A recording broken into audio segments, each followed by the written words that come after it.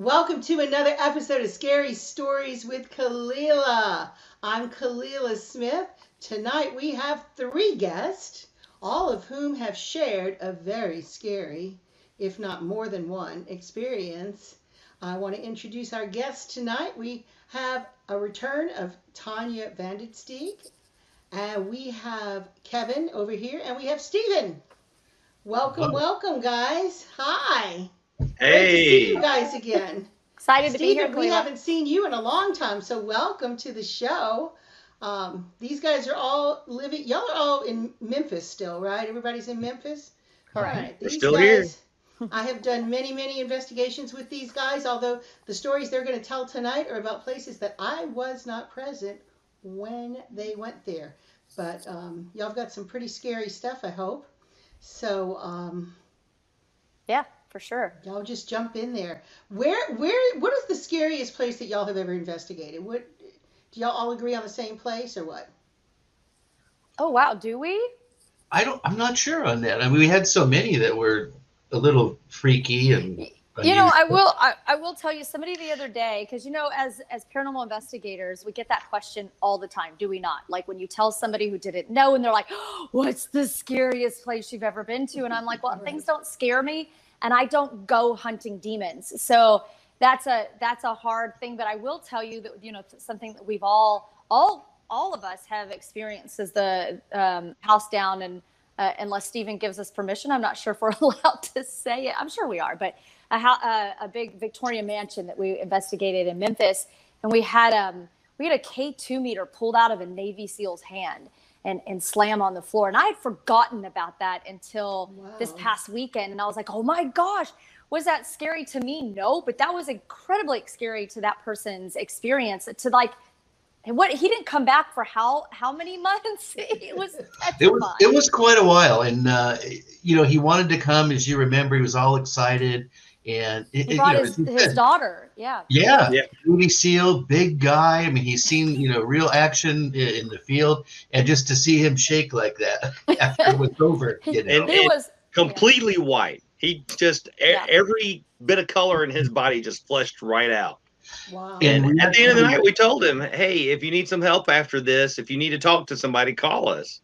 Remember, we had it on film, and the thing was interesting, Tanya, remember this, where he had it in his hand.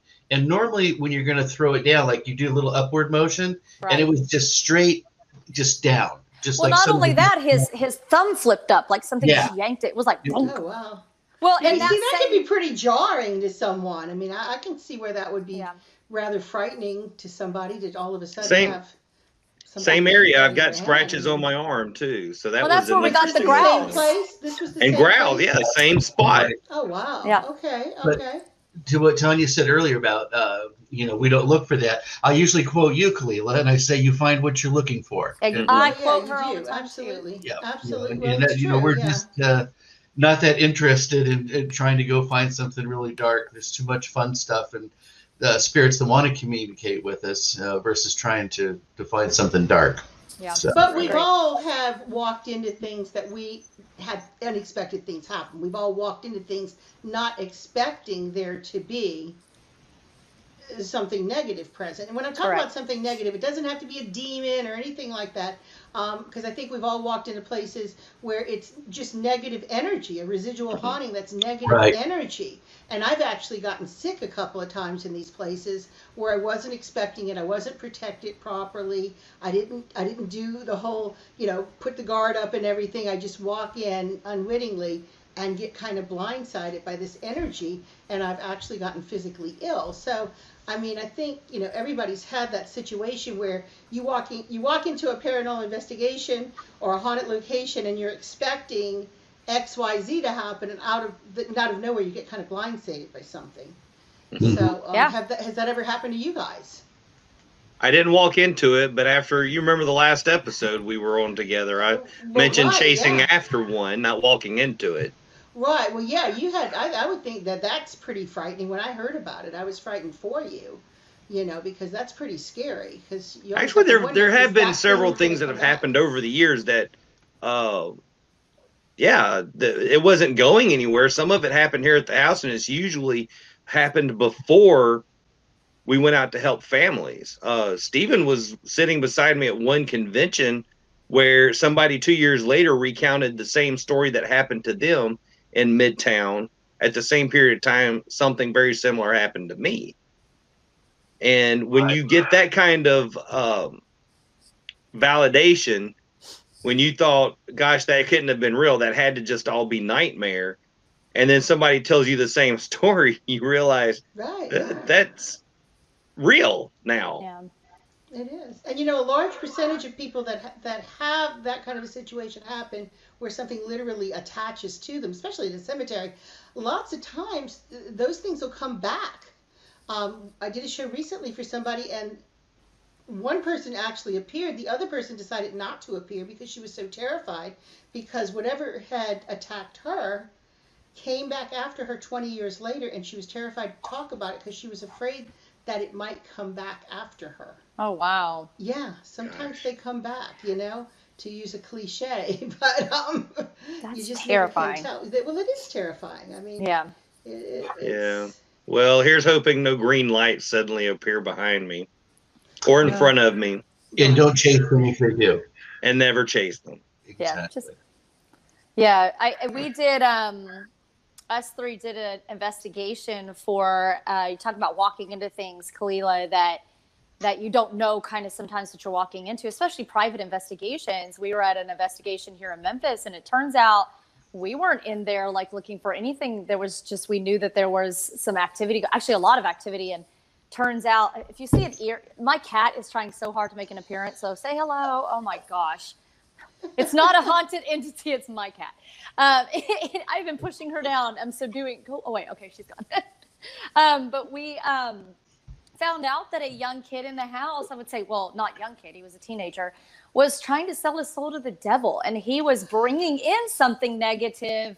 We weren't there looking for that. And they didn't know that either. In fact, we found other spirits in there that were very pleasant and related to the family. But this kid was just being stupid. And we had to take care of that through our very good friend that we all know, Renee. She had to come in and kind of get rid of that while we were like, oh my gosh, like we don't know if we even want to be here anymore. At least I didn't, because there was something nasty in there that this kid was conjuring up.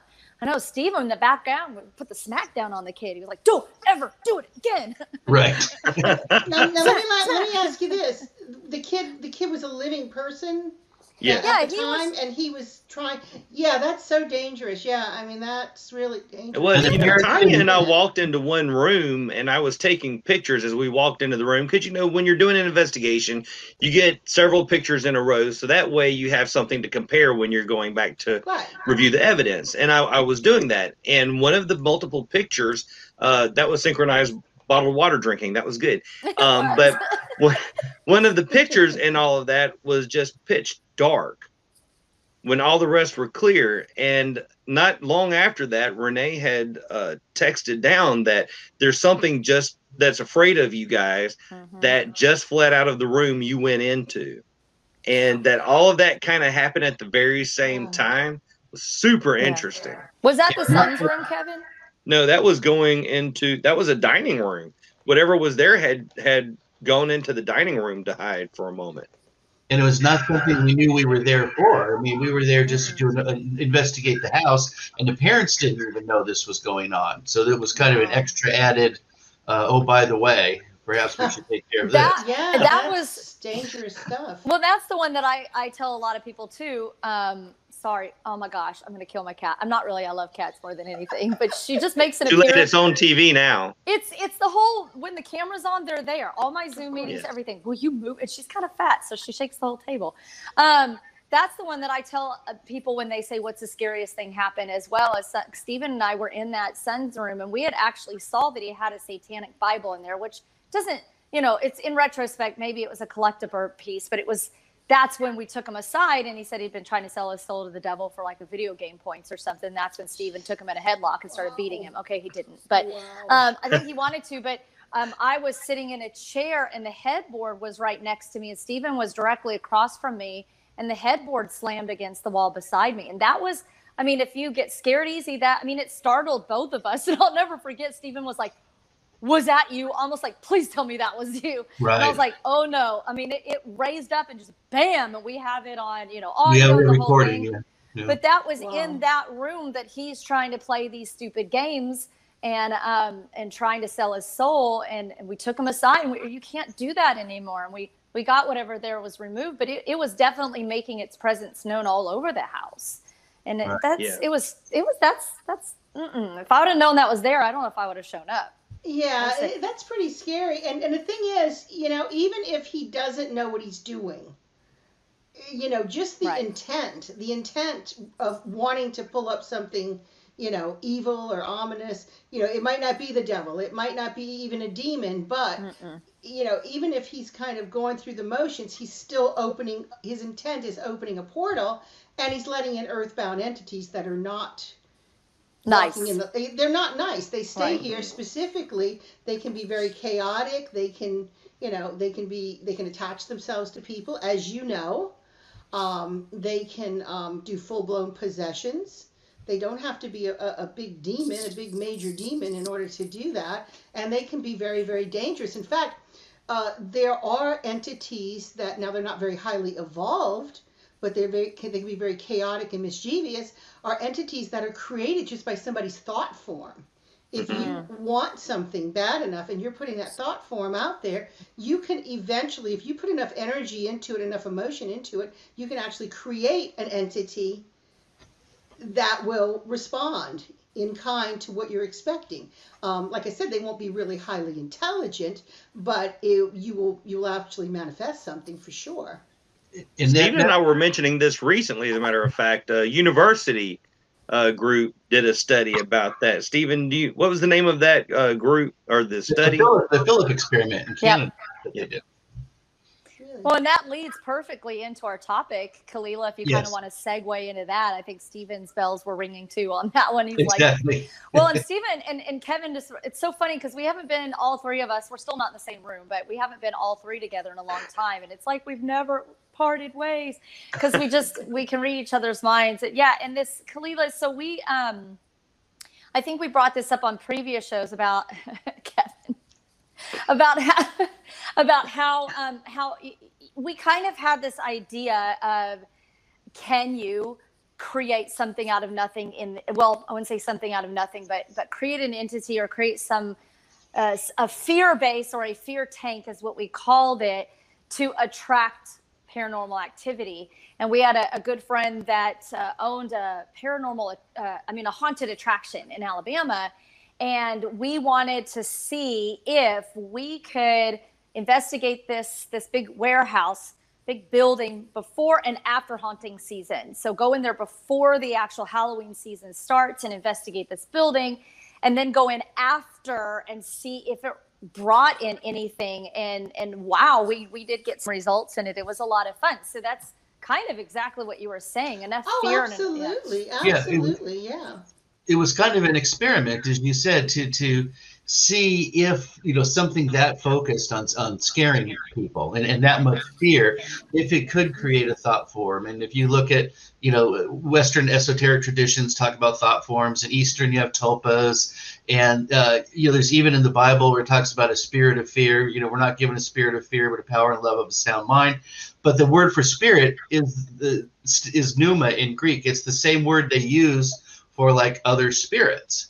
So it was interesting to see if all these different traditions, if each was telling the same story, that much fear focused and concentrated in one area. If we could get an entity, besides other hauntings, we were also looking for traditional spirits that may have gathered there, whatever. But could we find sort of a manufactured, a thought form type of fear? So, and that was scary in itself, knowing that all these traditions all over the world have the same concept that it could be done.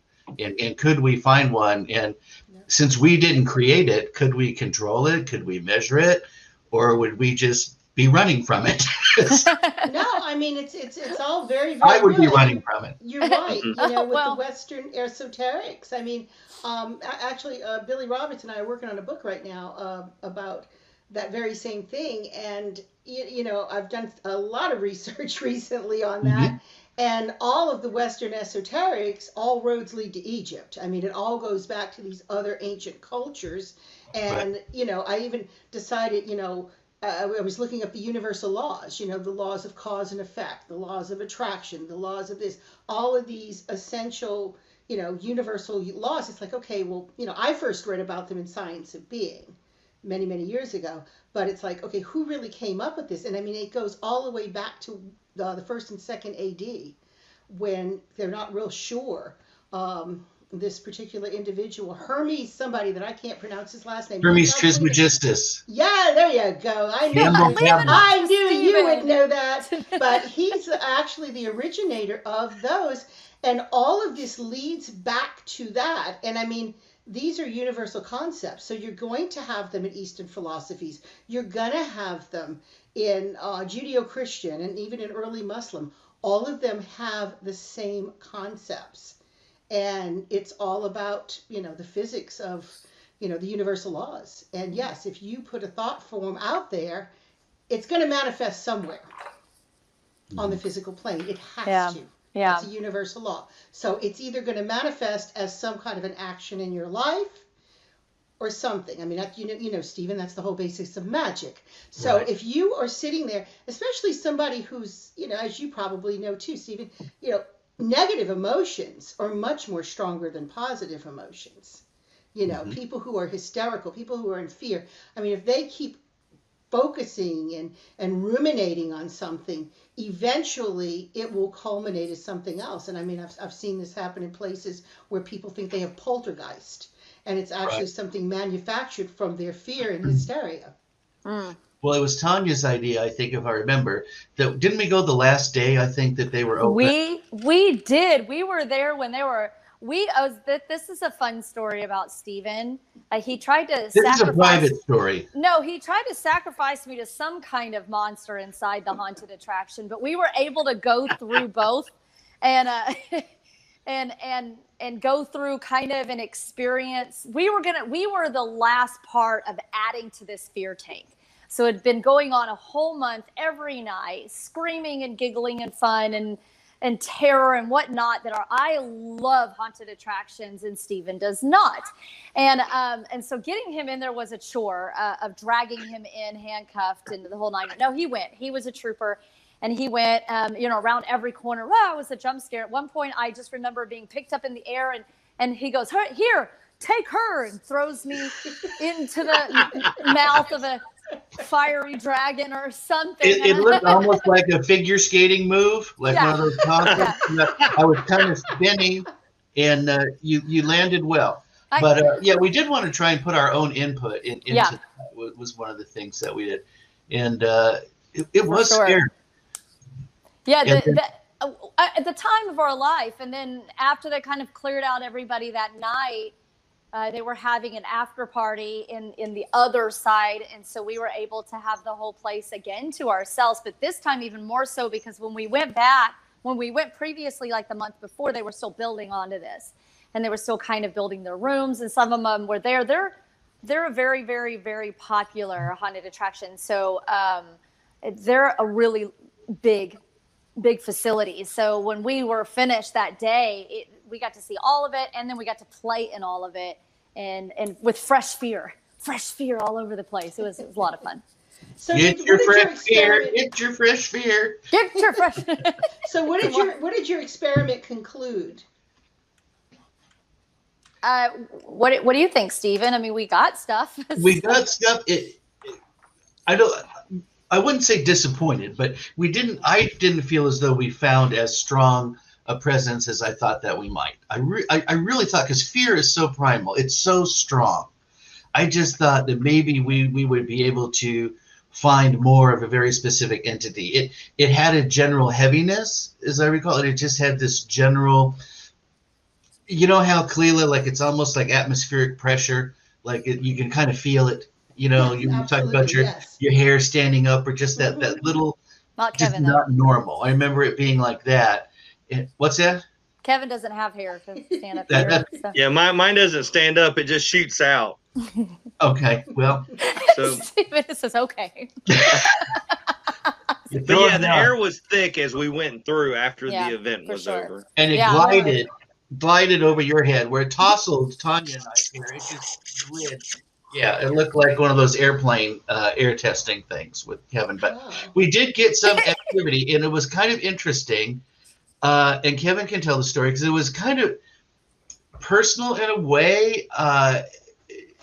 But as the day wore on and we were there for longer and longer, and Kevin started to have a conversation, and you know how sometimes you get into just casual, like first you're in ghost hunter mode, okay, when you're like, could you please do this and do that? And then after like several hours, hey, you get a little bit looser. And so Kevin was getting loose. And go ahead and tell your story. Yeah, I had asked. We went to this one room where everybody had said we feel things here. We can tell there's an energy and a presence, and it just feels so dark and scary in this one area. So they send me, and I go in with a K2 meter, and I'm standing there, and I'm asking a bunch of questions. Are you here with us? How many are here with us? If you're here, and I'm like, give me a sign, tap on this. Knock on that, push that over, scratch somebody. I don't care. Anything at this point. Nothing was happening just yet. And finally, I had run through 40 minutes worth of questions, repeating many of those, and I just didn't know what else to ask. But I did know one thing. I was hungry. And so I said, I am out of questions. I'm about to go get a cheeseburger. Would you like a cheeseburger? And the K2 meter shot all the way up on all 5 lights. Yep. Nothing until that moment when I said, would you like a cheeseburger? I like pickle on my cheeseburger. Do you like pickle on your cheeseburger? All the way up. Wow. They even like onion on it. I think they wanted a Coke. They wanted cheese. Coke. They wanted fries. And we had been in that same area and just got nothing. You know, so it was really interesting when it started to happen that it wasn't just a little blip. I mean, it pegged it all the way up those several times. So perhaps there is hunger in the afterlife. We don't know. Or hangry. Maybe it was hangry. Maybe it was. That's why it was being standoffish, not answering any questions. It was angry. Didn't want to deal with anybody. But hey, cheeseburger. Maybe next time we bring those little things on your belt, those little trainer things where you just take it out and whip the cheeseburger out. Yes. It might work. Definitely. But some of those Scooby-Doo snacks out there. Scooby-Doo snacks. But we did get some other EVPs, as I recall. I couldn't remember, Tanya. Do you remember? We had some other answers and some words. Wasn't there a little nursery area in the place that gave? Well, there was the creepy doll room. There's always the doll room that we don't talk about. That was scary. No, I think I know we got K2 action in the doll room. I know for sure, Stephen, so Kalila, we kind of laid it out because we were filming for something there as well. So we laid it out in segments. And so each of us kind of picked an area that we did or didn't want to be in. And so, of course, I got stuck in the doll room to do an investigation by myself. And and Kevin, the room he was talking about was, of course, the big cemetery scene. And Stephen was in the torture room, which was really quite because it was in this like really weird curve pattern, and there was just tables and tortured people everywhere. And I do remember looking back on the footage and even walking in the room when you were doing it, that you were having a K2 conversation with you know what, you're right. Yeah. I've forgotten about that. There was because that is, to me, that's like my big fear. And I don't like those sort of movies, and that's very disturbing to me. So I thought I'll take that because that's going to just work that up for me. And you're right. Yeah, we did get some K2 activity on that one. We did. And we even got, and I forget now, and Kalila, maybe we could do a follow-up episode when we get it's somewhere floating out in the abyss of all of our evidence of the how many years of investigations. But we did get some EVPs that were saying a name, and it happened. And we had one of the workers that was a scare actor in the house, such a really sweet kid. And he loved what we did. And he was like, can I be your intern for this whole thing? And this was pre and post, both of the investigations we did. And we were asking him, he was there with us. And we said, does this name, does it mean anything to you? Because we played it back. And he said, yeah, that's one of the workers here. And so it was actually we got later on, the K2 said it was one of the workers there. So we were trying to get it to say other workers' names. And so we did get activity, and we got zilch, if I remember, when we went the first time before it was active. I don't think we got totally anything. got skunked on the first one, nothing. Yeah. It was fun, but we didn't get anything. So we went from nothing to activity that you sometimes don't get at other places. So we did get stuff, but Stephen's right. It wasn't the tap dancing ghost that we were looking for. But we got some stuff in there. So That's interesting. Yeah, that's interesting. And one of the other ones that lingers is a different investigation, and we were all on this one. And Tanya, you and I were in the room on this one. We were talking about we were recording and doing EVPs and things, and there was another group coming in, and your classic line, "You want to make a deal with the ghosts because we want to get more evidence." And we have this. It's probably the best Class A EVP. It's one of the best. Yeah, that we all got together. And is she's saying, "I want to make a deal with the ghosts." Very clear, Class A. You could hear it so clearly. It says, "I'm still alive." Yeah. So it made us realize that we're here, speaking to spirits. We're trying to make contact. This was early on. This is early on when we first got started together. But it really changed, I think, for us how we talked about it or talked to the spirits. We were being very like third person. Instead of like present, like we're speaking now to you, person to person. And I think it kind of changed that. So we decided that we wouldn't say that they were dead or ghosts. They were differently living. Yes. Well, right. Yeah. I mean, the one thing that I found, especially living here, especially for instance, after Katrina, when so many people had tragically and untimely and unexpectedly died in the flood, and a lot of those people did not get buried for 3 years. A lot of those people, they were never claimed. Nobody ever came to say, "This is my loved one." A lot of these people kind of stayed in cold storage. And it was really funny because after Katrina, I started getting calls and emails from people, saying, we're getting back into our house on Canal Street in Uptown and in Mid-City, and, we're doing repairs there. And I started getting reports of people seeing like wandering people late at night, wandering up and down a streetcar line with this, blank look on their face as if they're lost. I mean, literally the lost souls.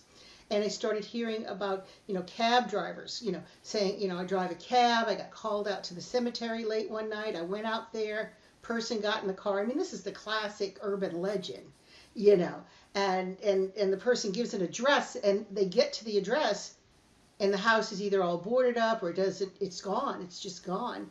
And they turn around, of course, and the person's gone. And I thought, well, this could be, at first I wrote it off too because it was so typical of the urban legend, and I really wrote it off to PTSD. I really did. I said, everybody here has post-traumatic stress disorder at this point. So people are getting a little unnerved over things. And I didn't really give it a lot of credence too much. And it was weird because it wasn't until much, much later. I mean, this is back in, this is going on in 2006, right after, months after Katrina.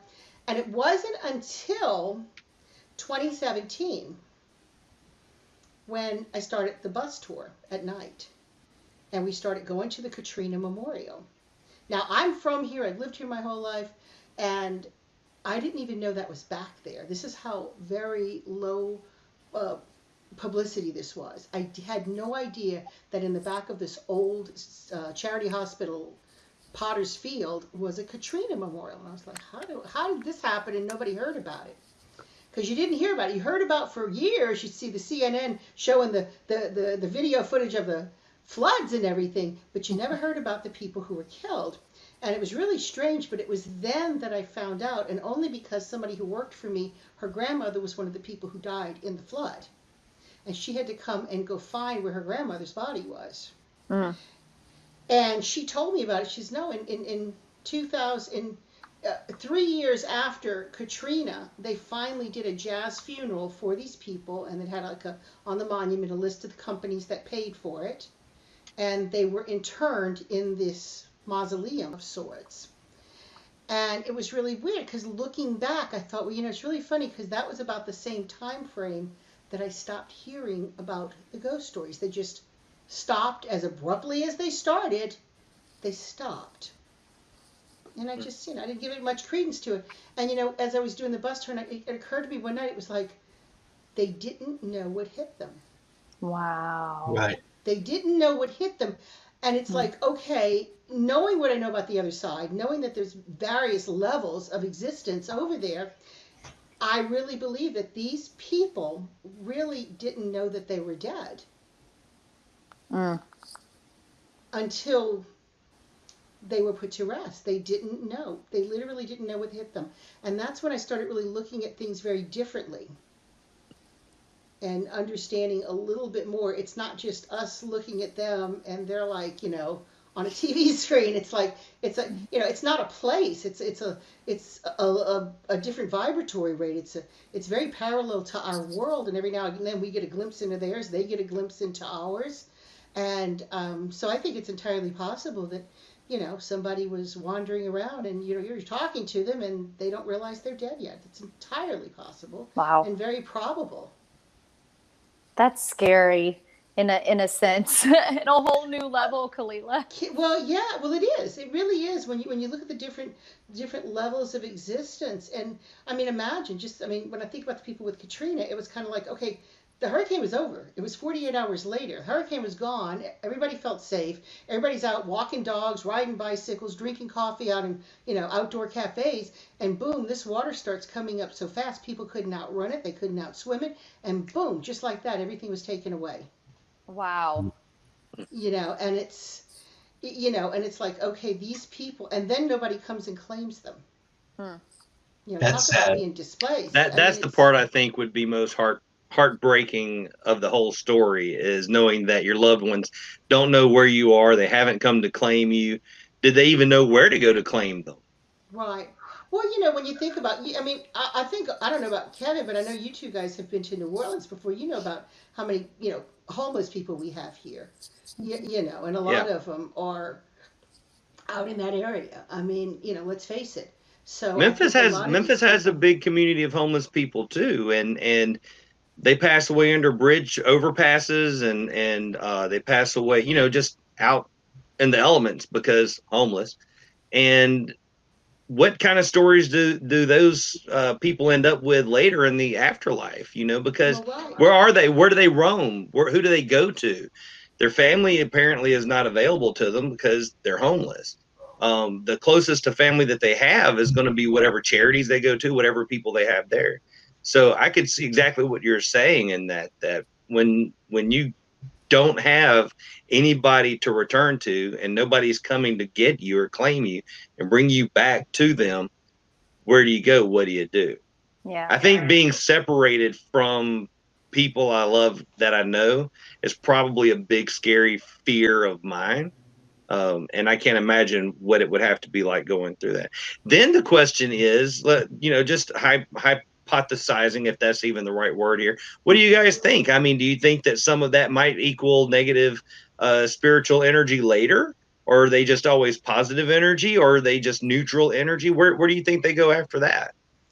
I think it depends. I think it depends on what kind of a person they were in life. I mean, some of the things that and I don't ask me to repeat the name of the book. I just recently found out from one of the people in my spiritual circle, who is a girl from Brazil. And it's a book that was written by a very, very old medium down in Brazil.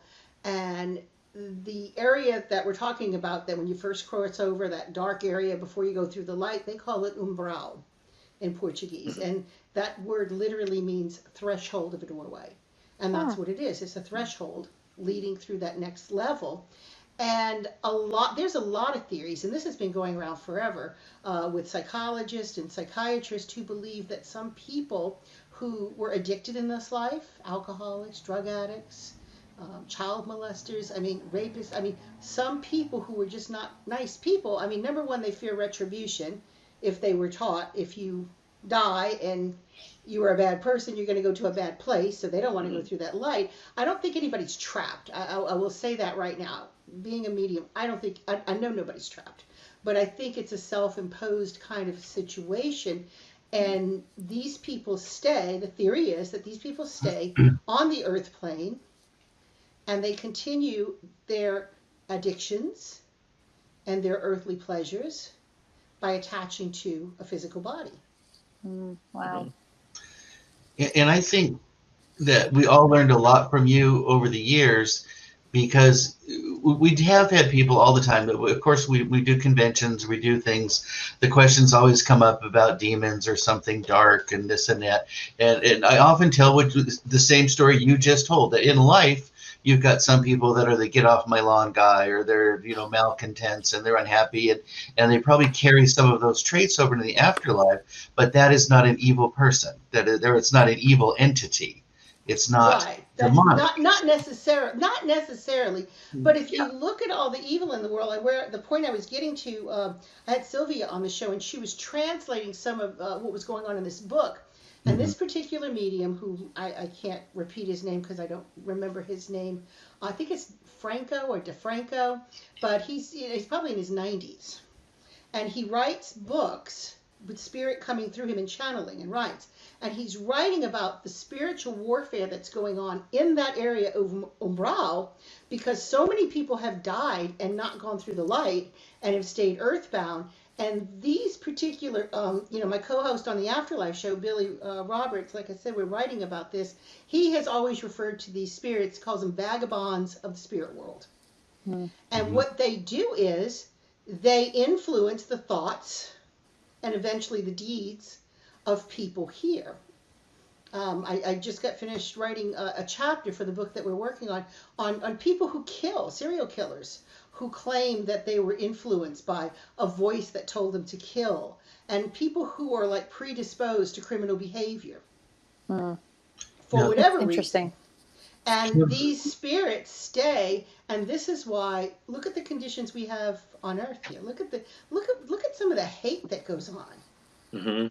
I mean, you look at some of the horrible hate that goes on. That is just, I mean, you can't even. Some things I hear and I go, is that real? Did somebody really do that? Right. How can that be possible? What kind of a person does that? And these spirits, these vagabond spirits, they are literally, it's become overrun with them, to where there's more of them than there are ones crossing over into the light. So there's actually spiritual teams on that end who go and try to work with these spirits. One of the things Sylvia talked about was the Umbanda religion, where it's actually mediums in this religion who will find these things attached to people during readings, and they start trying to work with the spirit and going, what do you want? Why are you attached to this person? What do you need? But pretty much like what Renee does, okay?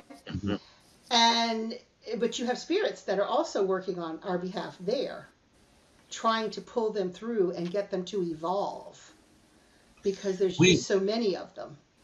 We recently had an investigation, but Kevin is the only one among us that was actually there. I could not go that night, Tanya. You were not there.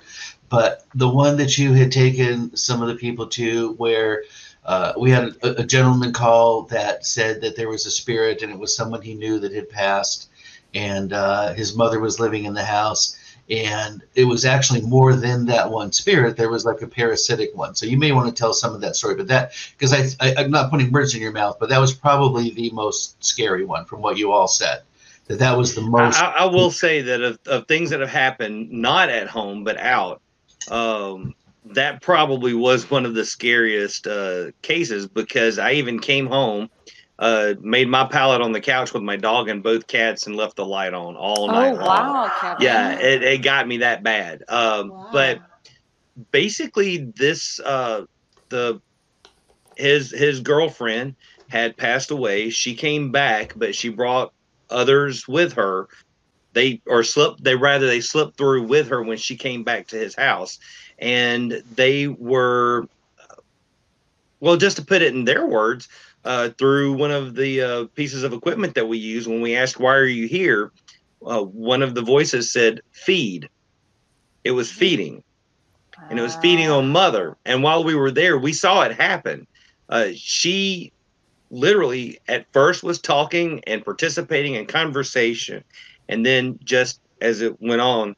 And they said, "Are you okay?" She goes, no, she wasn't okay, because it started feeding on her then.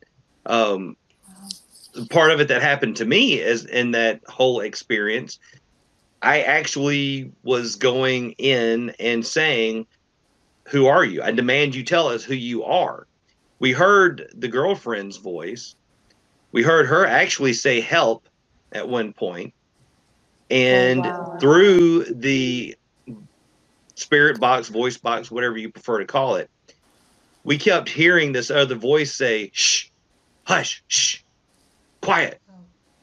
And then I sat with the homeowner and gave him a list of empowering things to say to her, so she would no longer have this whatever else holding her down. But the energy was so strong that even I was able to sense where it was in the house. And at one point, because I was demanding that it tell us who it was, the thing that you see in movies where they assert their power and the house goes boom, that happened. And also because I kept demanding that it tells us why it's there and demanding that it leaves, I felt a grip in my mouth, a grip on my tongue, like trying to shut me up. And I had to leave the house for a second. But as I'm wanting to do, my friends were in there, my team was in there, the family needed us. I went back into the fray. Heck with whatever else was there. But that was a very scary time. Yeah. And the recording, I think, was done through the portal on that one.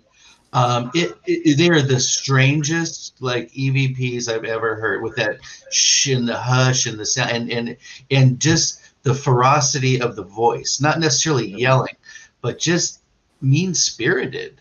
It was just like, wow, you know. So yeah. So it is scary. It's very, very scary, because I mean they do attach, and when they do, they're hard to get rid of. And I think it was like feeding off the mother's energy. It was. Well, they do feed off of. They all feed off of our energy. I mean, we've all had situations. I mean, that's how the meters work. They move energy around. They pull energy from over here. This is why. To share one more part of that, not only was it feeding off of mother's energy, mother also has a bit of a psychic ability. They found out while they were there talking with her. I wasn't a part of that particular conversation, but they said that yes, she is a bit of a psychic, and they felt that was why it was drawn to her, to feed off of her also. Possibly she might have, because she's open to it. Yeah, she might have just been an open channel. But yeah, I mean, they definitely feed off of the energy of us and of things around us. This is why you feel cold spots. You know, the cold spot is not the spirit. The cold spot is the area where the spirit has pulled the heat from, and it's the lack of heat.